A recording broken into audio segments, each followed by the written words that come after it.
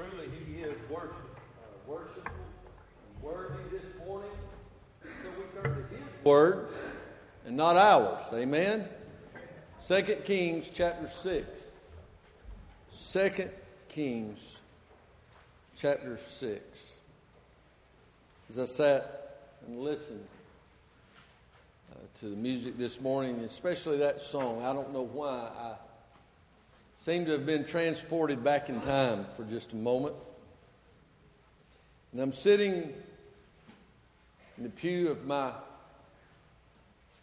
grandparents' church alongside my mother's parents. Beautiful, beautiful, small sanctuary, not far from where I grew up. I can remember standing and preaching in that pulpit as a young preacher and having the privilege of preaching there after having sat with my grandparents when I'd visit on Sunday nights. Now, Mom and Daddy wasn't going to let us visit on Sunday morning because we had to be in our Sunday school class, but we would go visit, and I can remember walking in. They had the absolute most beautiful stained glass windows in this small Milltown village church. And sitting there with my grandparents, and oftentimes as a teenager, young boy, I know it's hard for you to believe, but my mind would wander.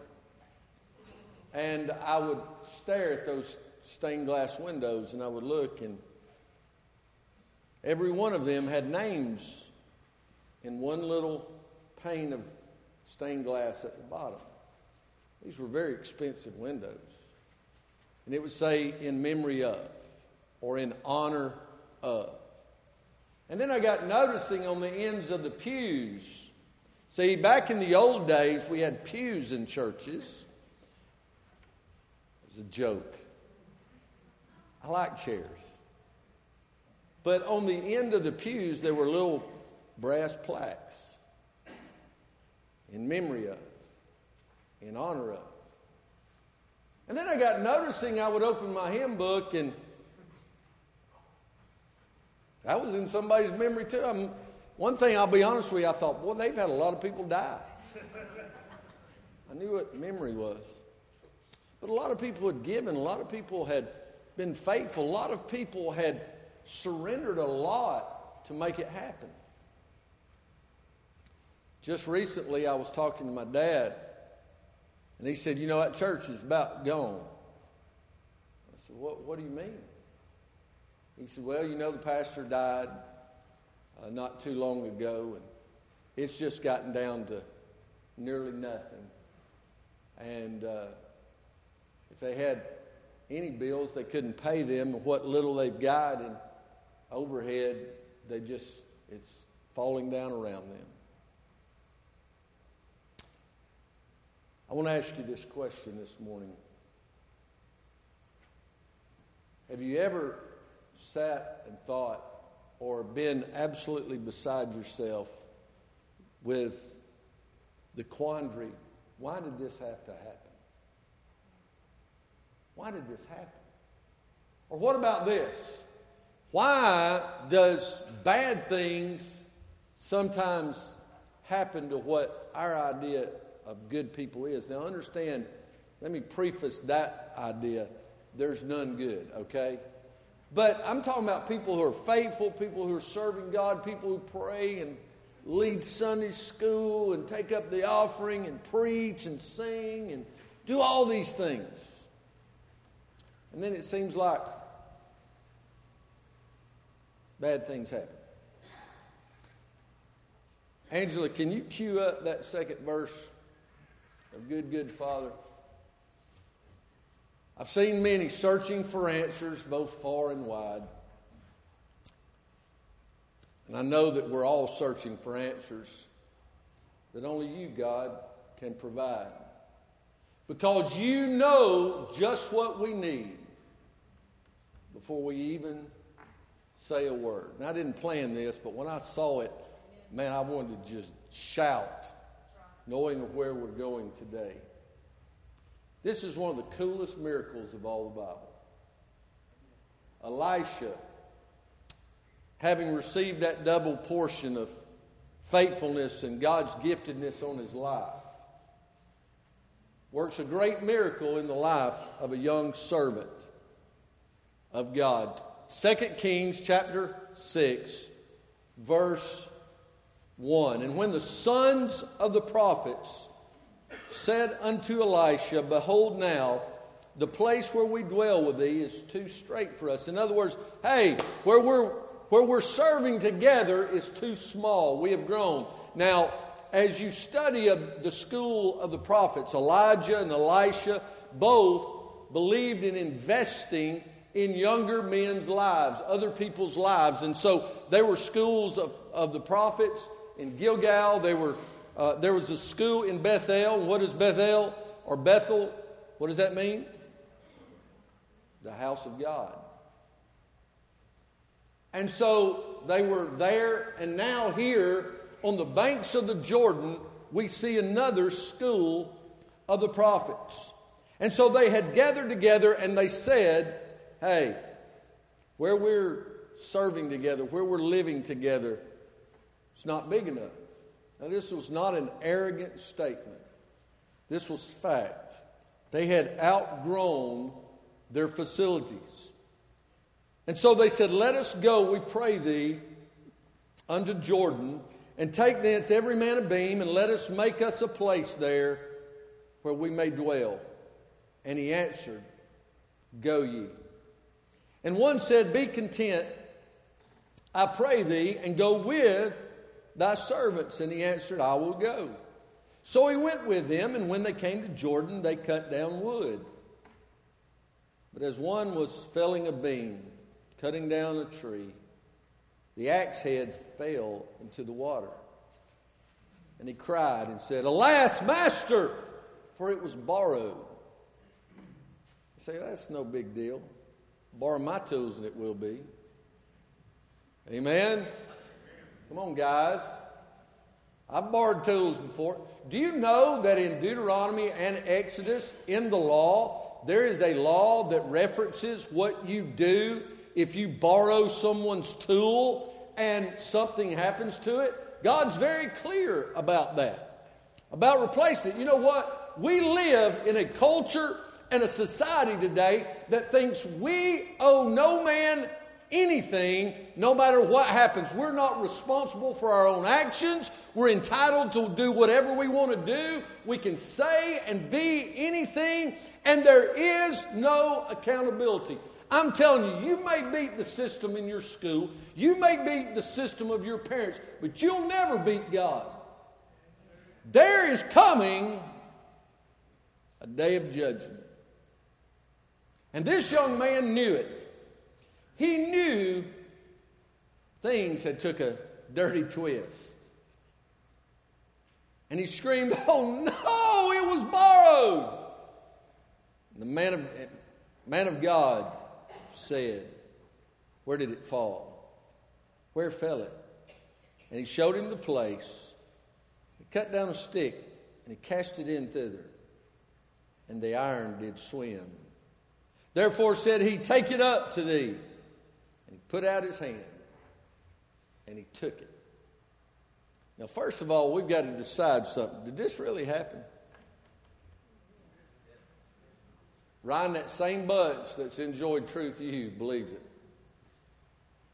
We must believe, if we believe John 3:16 and Psalm 23 and Philippians 4:13, then we've got to believe 2 Kings chapter 6.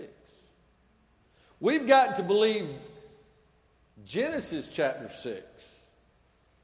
We've got to believe the whale really existed that swallowed Jonah. We've got to really believe that there was an ark. The Creation Museum with Dr. Ham has proved the size of it could exist, float, and house all the animals. They've built a replica there. But it didn't need to be built to prove to us that it's real in God's Word, because we believe by faith. This really happened.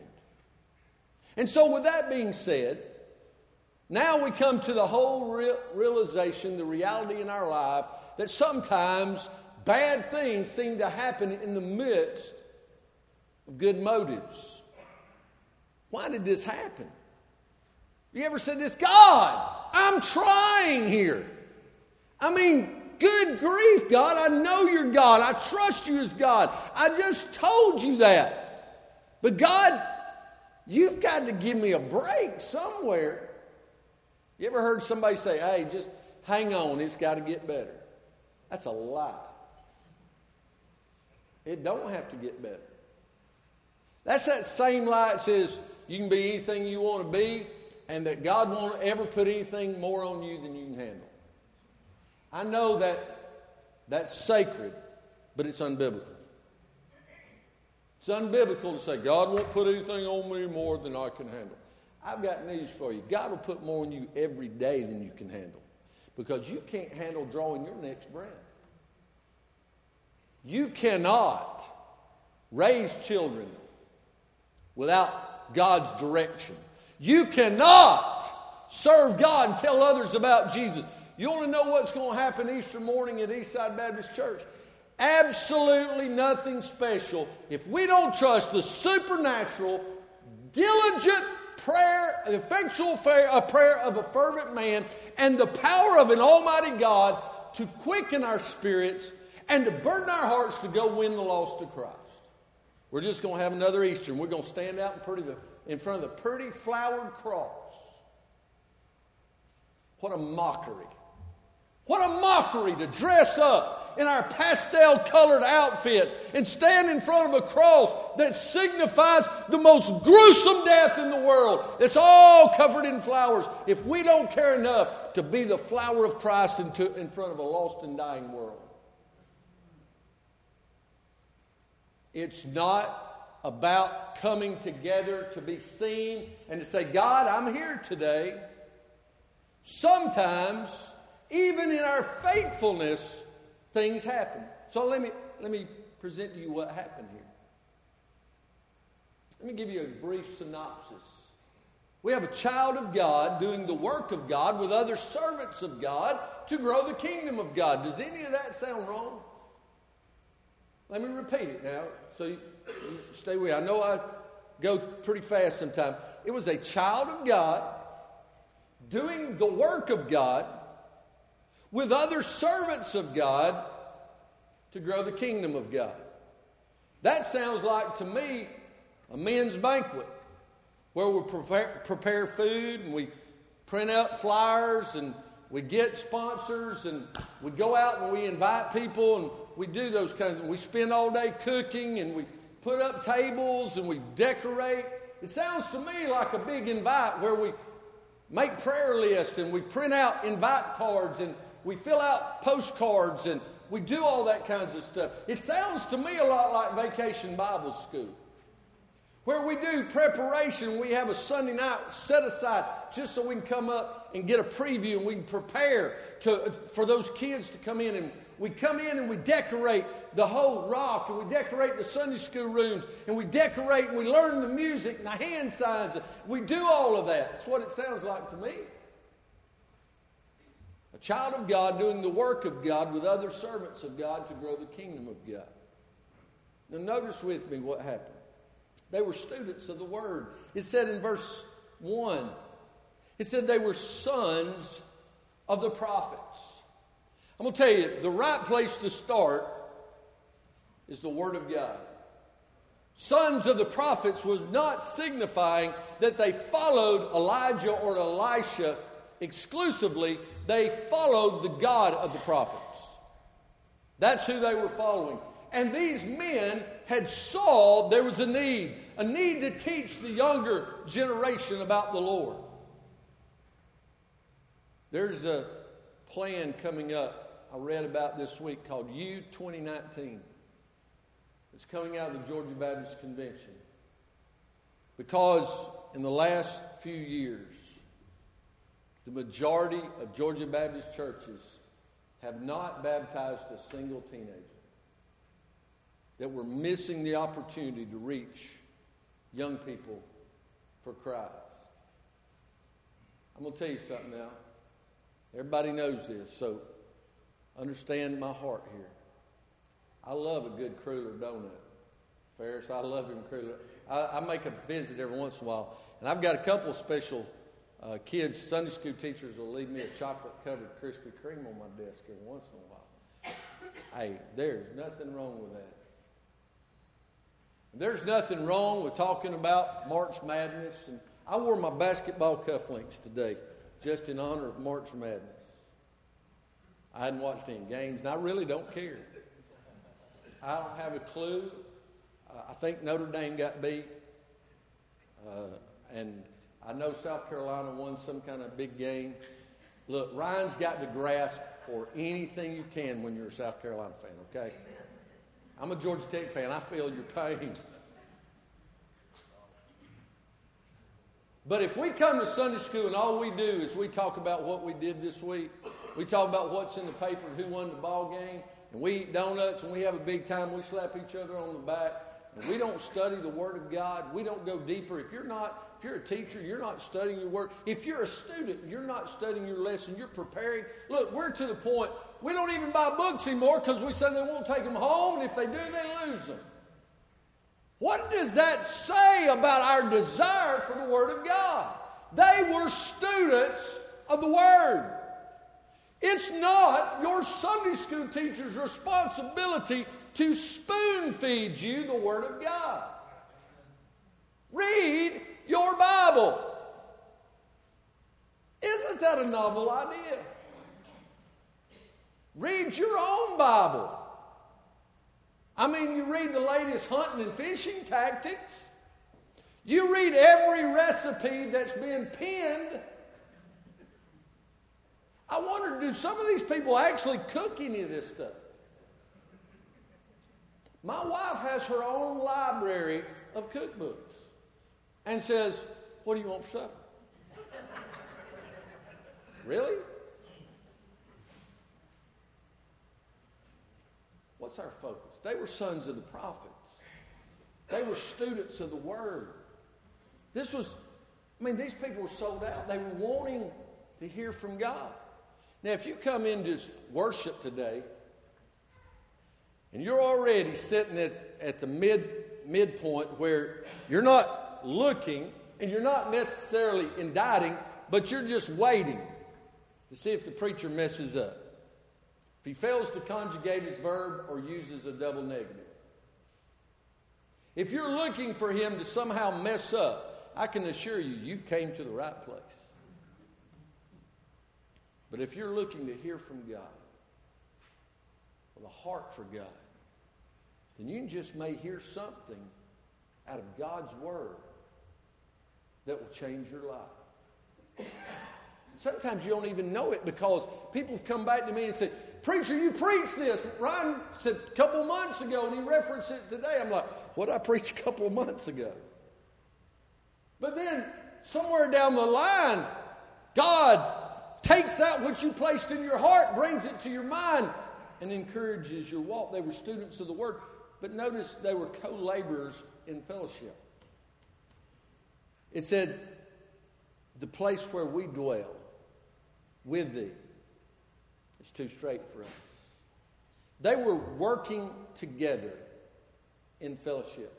Can I be honest with you? Some of the greatest days of seminary were days where me and other guys in our classes, sometimes we were not even in the same class, but we had a couple of favorite lunch hole in the wall. There was this one little hole in the wall Mexican restaurant in Conyers. We'd have to get on the expressway and drive down to get to, and man, it was great. And we'd sit around in fellowship, or we'd go to the food court at Stonecrest Mall, and we would sit there and just talk about the Word of God, talk about life and what God was doing in our ministries and learning. A lot of times, one of the greatest joys of my life is getting to sit down with guys that I haven't seen in a while or talk to them over the phone. And one thing I've learned to always do is tell me what's working. Tell me what God is doing in your church. Tell me what's not working. And then I'll tell you what's going on in my life. It's a good reminder. Our president of the Georgia Baptist Convention, Thomas Hammond, began a program last year called Unite Georgia. And I went to one of the main regional meetings of that and talked with Thomas and several others. And they handed out papers. They said, if you're willing to do this, if you're willing to unite throughout Georgia, fill out your name, your phone number, and your email. Well, I'm going to be honest with you. As a pastor, that's hard to do. It's hard to give out that much information because we're inundated with sales calls, literature, people wanting something, somebody wanting to be supported all the time. And can I tell you, everybody in this room has a heart for some kind of ministry. And I am the bad guy because I have to pray and decide which one God wants our church to give to. Because we can't give to all of them. And so I gave it out. Well, it just started last month. They will text me and say, your new partner is out for this month. And I punch in my phone number on the website, and it gives me a pastor somewhere in Georgia, and it gives me his info. This month, my pastor friend, my prayer partner, is a guy that pastors Cedar Creek in Winder, Georgia. What's really neat about this is I wanted to know something about his life, and I went to the website and read what's going on in his life, and then I went, and I don't know why, I looked to see where the church was because I'd preached around that area one time on a mission trip, and I hit the street view. And when I went to the street view, I said, that's the church I preached in. Their pastor has since retired, but that's the church I preached in. And I called the pastor and I said, hey, I'm your prayer partner. I preached in your pulpit. Man, I'm praying for you. I'm praying God would work in your life and bless your church. Guys have called me and done the same. We are co-laborers. We're not enemies. We may not always agree on everything. Matter of fact, I promise you we won't. But I can tell you there's only one cause that's going to stand the test of time, and that's the cause of Christ. We're to work together. We're co-laborers in the fellowship. Dwell together. You ever seen somebody that plays church roulette? They spin the wheel and decide which one they're going to go to next. And if their needs aren't met, if they didn't have enough for the youth, or this is my favorite, just not being fed, then they're going to go somewhere else. And have you ever noticed the people who do that do it more than once? Because they're looking at people and not God. Because I can assure you, I've been in hundreds and hundreds of churches. I've been all over the United States. I've been all over the globe. I've been on several continents. And I can assure you, there are no perfect assemblies. Because there's no perfect Christians. But we have a perfect Christ. And a perfect Word. We ought to be co-laborers. Remember, we're working together. They were united in vision. He said, this is not working. It's not big enough. We must grow. The place where we dwell is too straight for us. They were united in a vision. Church, we must be united in what God wants for us. And can I tell you what God wants for us? You want to hear God's vision for us? Win the lost, disciple the saved. And the rest will take care of itself. That's what they were doing, and they outgrew the facilities they had. Church, we need to be winning the lost. We need to be discipling the believers. We need to be growing in faith and the nurture and the admonition of the Lord. But we need to understand we must be united. If we have this group pulling this way and this group pulling that way, and the young people want this and the old people want that, and the middle-aged want nothing because they don't want to be bothered, then we will never see the cause of Christ grow. United in vision. They were commissioned to serve. He said, okay, verse 2, go. He said, let us go. All of them said, hey, Elisha, let us go. And he said, go. Matthew 28 said, go you. Right? And do what? What I just said. Evangelize and disciple. They were commissioned. I've got news for you, church. Eastside is commissioned to be a light in Claxton and Evans County and the surrounding areas. And may I say, wherever a member of this assembly lives, works, and exists, you are a missionary from Eastside Baptist Church. If you lose your temper and you live like the devil, then you're a terrible, terrible witness for this church. If you're arrogant, obnoxious, and think that you're better than everybody else, then you're a terrible, terrible witness for this church. But if you go out and display the love of Jesus Christ and you let people know, hey, not that, hey, look at me, I'm a Christian, but by example, you show them compassion. You show them who Christ is in your life. Then you're a great witness. The great witness may not be able to quote as many verses because they're too busy living them. Commissioned to serve. They were committed to the master. Verse 3. And one said, be content, I pray thee, and go with your servants. And he said, okay, I'll go. Why does it surprise us sometimes when we pray, oh God, I need... And God says, okay, here. Why does that surprise us? Oh, it doesn't. It surprises me sometimes. I'm not the most spiritual person in the world. I don't know what your idea of me is, but I know what I am. Better than anybody. And what I am is a failure. Because I doubt God. I've seen God do great and mighty things, and I still doubt God. I'm like, God, you have done some unbelievable things. Oh, glory and honor to your name, but I don't think you can do anything with this. God says, really? I mean, really, after all that you've seen,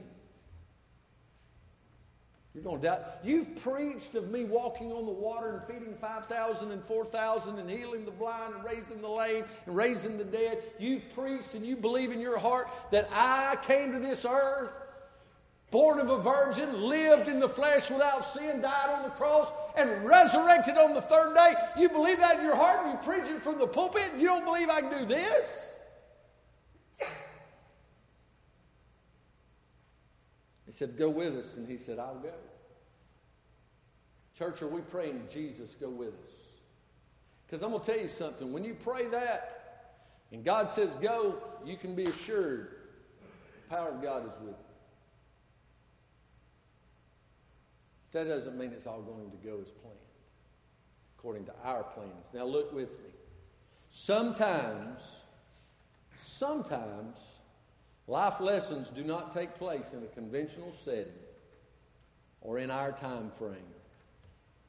What may look like God's work being hindered or even halted is actually God's hand moving. I wrote that. That's pretty good, isn't it? I wrote that.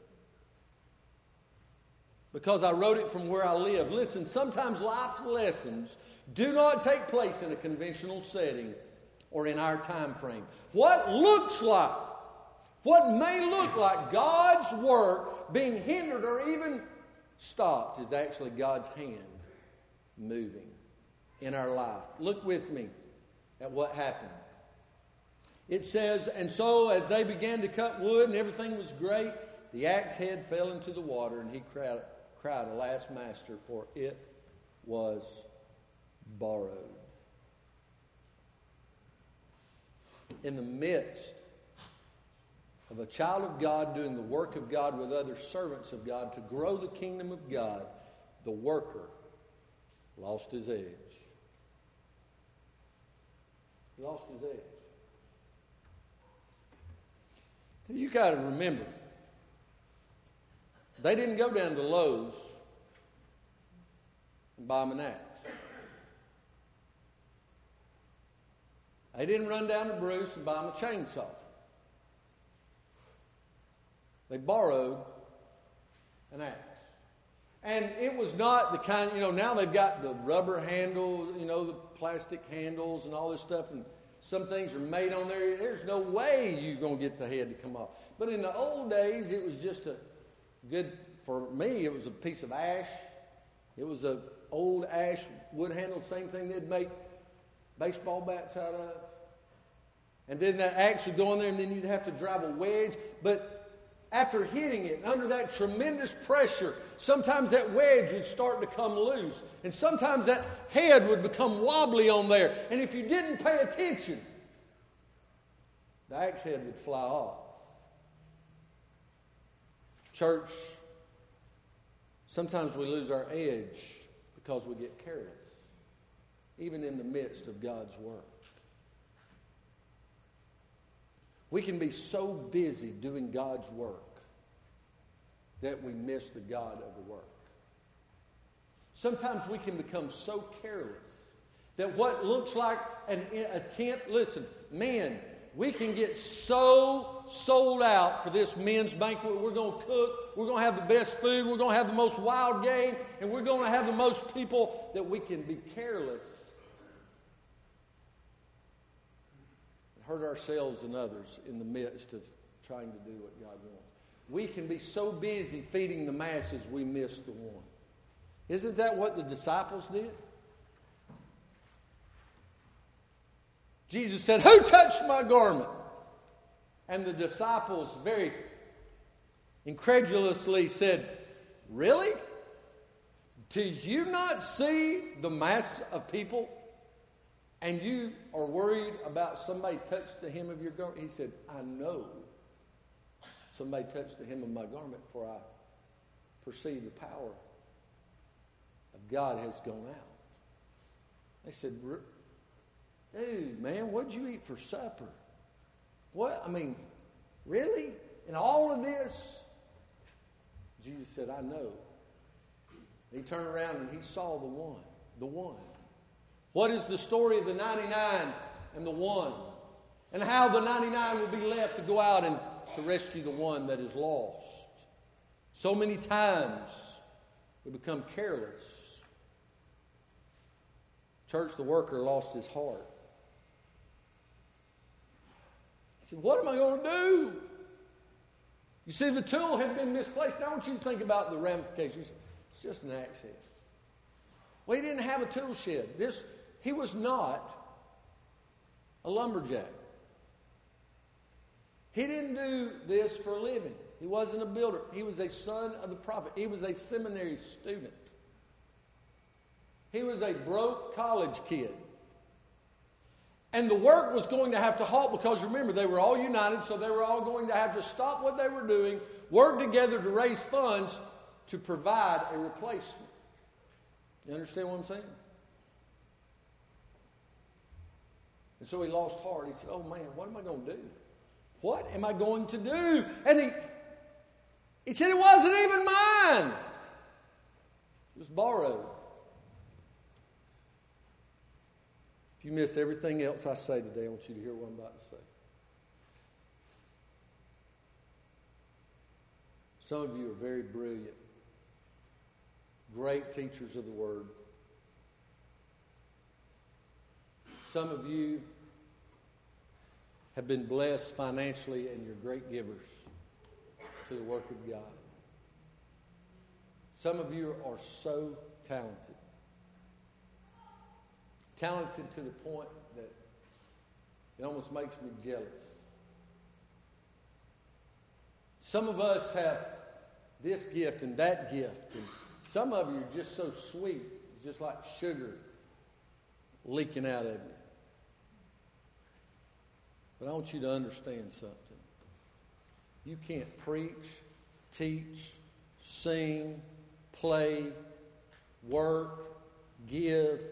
You cannot do anything without Him. It's all a gift. It's a gift. It's borrowed for such a time as this. When you start getting my age and start going that way, you start losing a certain certain things, different things. You can't do it quite as fast as you used to. Maybe you can't sing quite as many notes as you used to. Or maybe it's harder to remember things than it used to be. Maybe you can't quote as many verses as you used to quote. Maybe you have to change glasses and cock them over to be able to read or not read. Understand, there's only one thing that doesn't expire. And that's the presence of the Holy Spirit of God. And our birthright through the adoption of sons by the blood of Jesus. Gifts are going, what does he say in 1 Corinthians? Prophecy's going to quit, gifts are going to stop, all that's going to stop, but the love of God shall always prevail. Listen to me, when you get so proud of what you're doing that you're like, hey God, I nailed that. Beware. Beware lest the axe head sinks. When we start looking around and said, if they would just do it like I'm doing it. That sounds like independent Baptists, Southern Baptists, Charismatics, Presbyterians. We all look around and say, if they'd just be like us. If that county would do it like we do it. If that race would do it like we do it. If they would preach like I preach, sing like I sing, worship like I worship, then everything would be good. I'm going to tell you something. It's arrogant to think any of it is ours. You can do nothing apart from Jesus Christ. May I say, and I pray, dear God, don't let it happen. But you could leave this place and something happen and lose that gift. Just like that. Paul said, I pray every day and I keep myself under subjection of the Holy Spirit of God lest I become a castaway. I know you're important. But understand, you're not so important that God can't do it without you. He told Esther that. He told Peter that. He told all the apostles that. He don't need us, but he loves us. Church, the worker lost heart. Have you lost heart today? Because it seems like you just can't do what you used to do. You've lost that edge. Well, remember, it wasn't your edge to start with. You say, yeah, but man, I know it wasn't mine, but what am I going to do? Well, here's what happened. The worker lost his power. All work stopped. You don't know why the church of the living God is not growing? It's because we've lost our edge. Proverbs teaches us, and we had this on our men's t-shirts. We call ourselves iron men because the Bible says that iron sharpens iron. But what happens when neither one's sharp? Then we're just buddies. We just golfing partners. We're just Facebook friends. We're just relations. Nothing more. We lost our edge. Based on statistics, the Southern Baptist as a whole, yes, we have. We've lost our edge. We've forgotten who gifted us. We've forgotten it's about us, and so we have fought worship wars. We have fought generational gaps. We have fought anything and everything to do with things that have no bearing on the kingdom of God. We have majored on the minors and minored on the majors. We've failed to keep the main thing the main thing. We have lost power. Understand something. Doing the work of God without the power of God is like trying to cut down a mighty oak tree with a baseball bat. You can swing all you want, and the only thing that's going to happen is you're going to get tired. But you can take that same baseball bat, hoe it down, and put an edge on the end of it, and the chips will fly. I love a sharp saw. Keybo, you with me on that? There ain't nothing I hate worse than to get out a chainsaw and it be dull.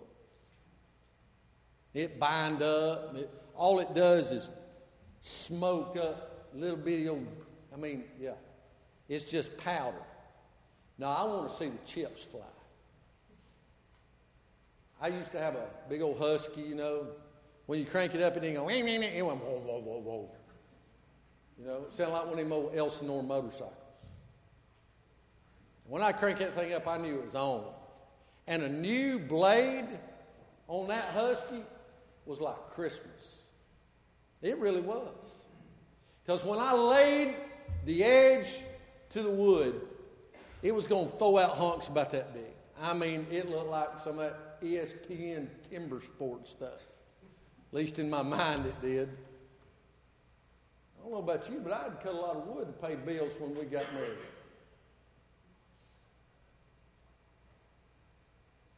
All we're doing that busy work. You ever watch somebody, this is what kills me. They'll take a chainsaw. A chainsaw where you mash the button and the chain will revolve on its own. And it gets dull, so they're going to help it.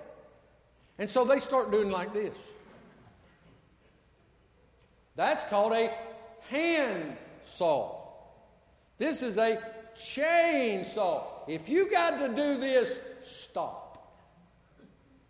You know what the problem is? We've got a hold of the Holy Ghost of God, but we've become dull, and we're trying to help Him out. We're trying to manufacture our works for the Lord. Am I right? Church, it's time we get on our face before God. Say, God, I can't do it without you. Lord, I've lost my edge. Restore unto me the joy of my salvation and let the chips fly. Why did it happen? Why? Jesus told him in John 3:27, everything you've got is because of Him. There's nothing you have that He didn't give you. So why did it happen? Because remember now, this was a child of God doing the work of God with other servants of God to grow the kingdom of God. Nothing wrong with any of that. It was done to remind them of their dependence. It was His gifts for His glory. Sometimes we need to just be reminded, don't we? We need to be reminded. I can't do this. I can't do this. There are Sundays. There have been Sundays where I really physically should not have stood and preached.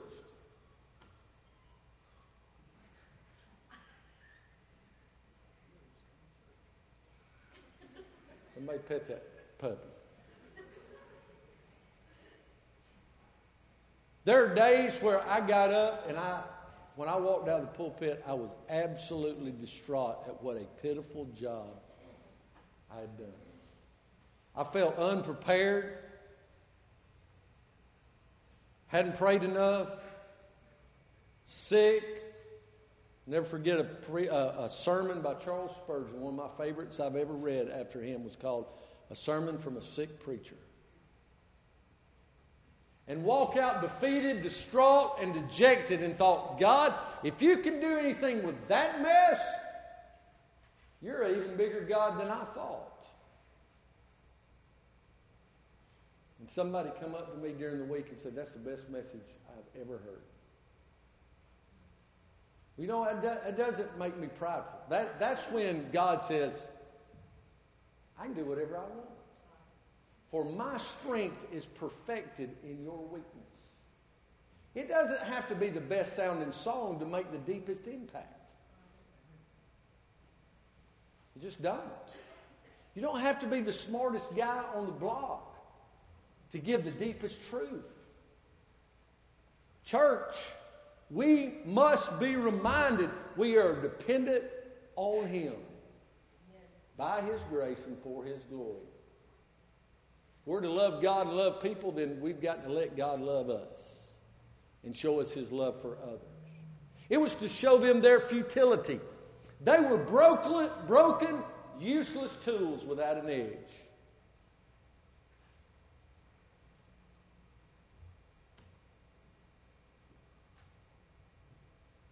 They were a church of lumberjacks with nothing but baseball bats.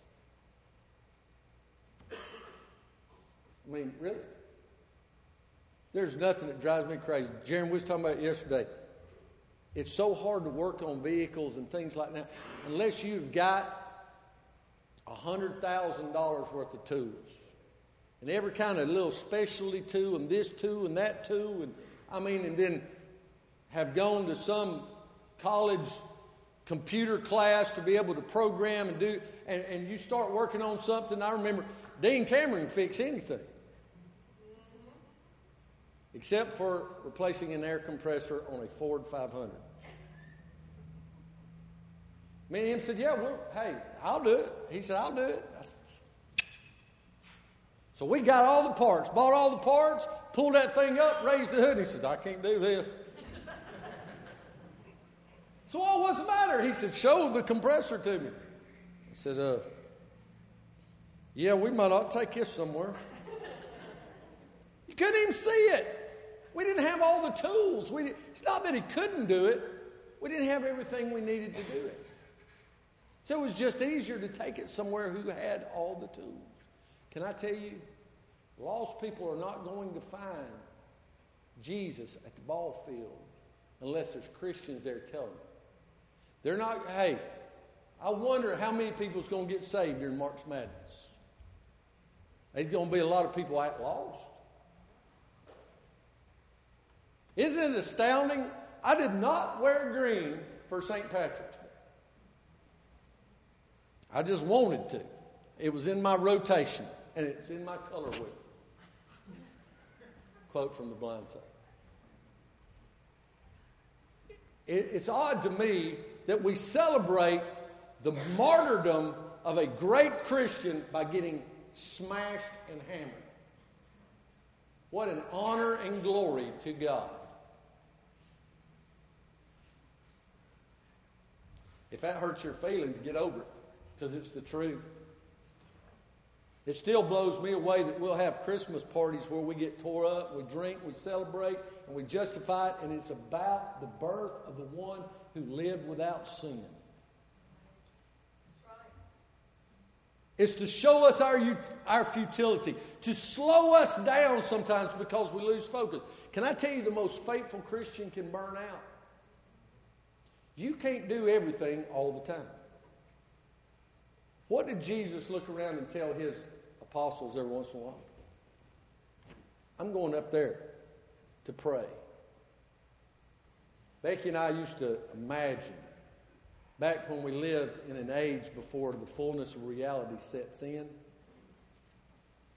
and she'd say, we'd talk about having our vacation home.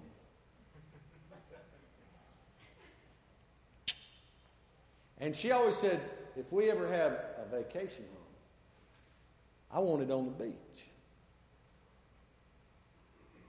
I said, yeah, that sounds great. 98 degrees, covered in sand, bugs, sweat. I said, you don't even like fresh air. You think it will give you cancer. Yeah, but it's pretty. I said, but it's not biblical. What do you mean it's not biblical? I said, the Bible says when Jesus needed to go away, he didn't go to the beach. That's where he had to do all the nasty work. He said he went up into the mountains. I said, so we need a vacation home in the mountains with crisp, cool air, little bubbling brook. Now, don't start liking that picture so much you'll be gone next week. Sometimes we lose focus. Sometimes we get so busy doing the work of God that we burn out. Church members, leaders, listen to me. If you feel at the point of burnout, come to me. I'm not going to ridicule you. I'm not going to reject you. You need to come. We'll pray through it. We'll talk through it. Sometimes you just need to slow down. I can remember an old worker on a job when I first started in construction. I've told you about this probably before. And there was a pile of gravel or a pile of dirt, something that needed to be moved. And it was me, this young whippersnapper, trying to work my way up. You know, I didn't want to stay a laborer all my life. I was working toward a carpenter's helper and then move up to being a carpenter and then master carpenter. And this old man, he was just content in what he was doing. And we both had the same kind of shovels with the same job. And here's this pile. I hated it, but I wanted it done. And I wanted to impress everybody that was watching. And so you know what came next? Pow, pow, pow. I mean, I was going at it. And he'd say,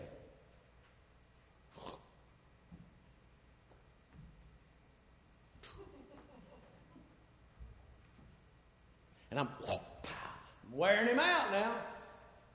Tortoise, hair. I'm going to wear him out. This old man.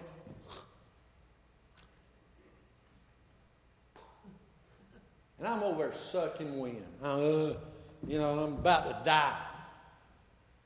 He's still.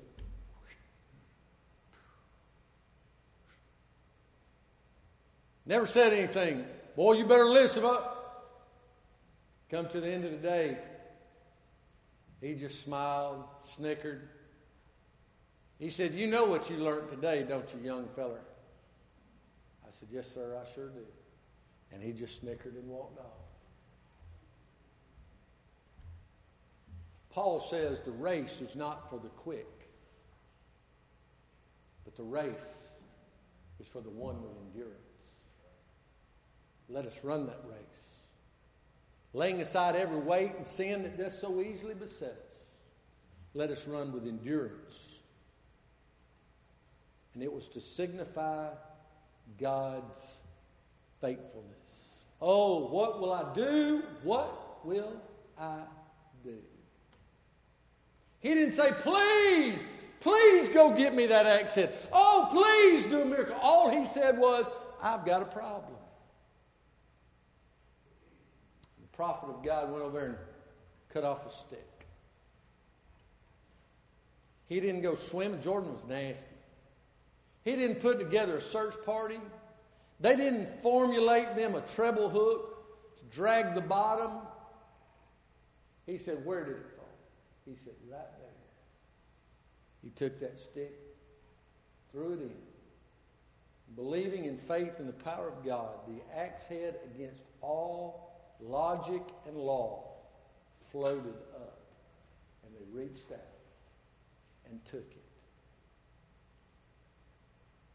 Is that sharpened edge that needs to be in your life there for the taking if we would just trust God to float it to the top? You say, but I just don't believe it can. Listen, God can do whatever He wants, however He wants, to whoever He wants, whenever He wants. Because here's what it's all about. It's not about us. It's about Him. Amen. Why did this have to happen? A lot of reasons. But the main reason is to remember all glory and praise, all honor be to His name and not ours. For no matter how united we are, no matter how great the vision is, no matter how talented you are, none of it comes without the power and presence of the Holy God.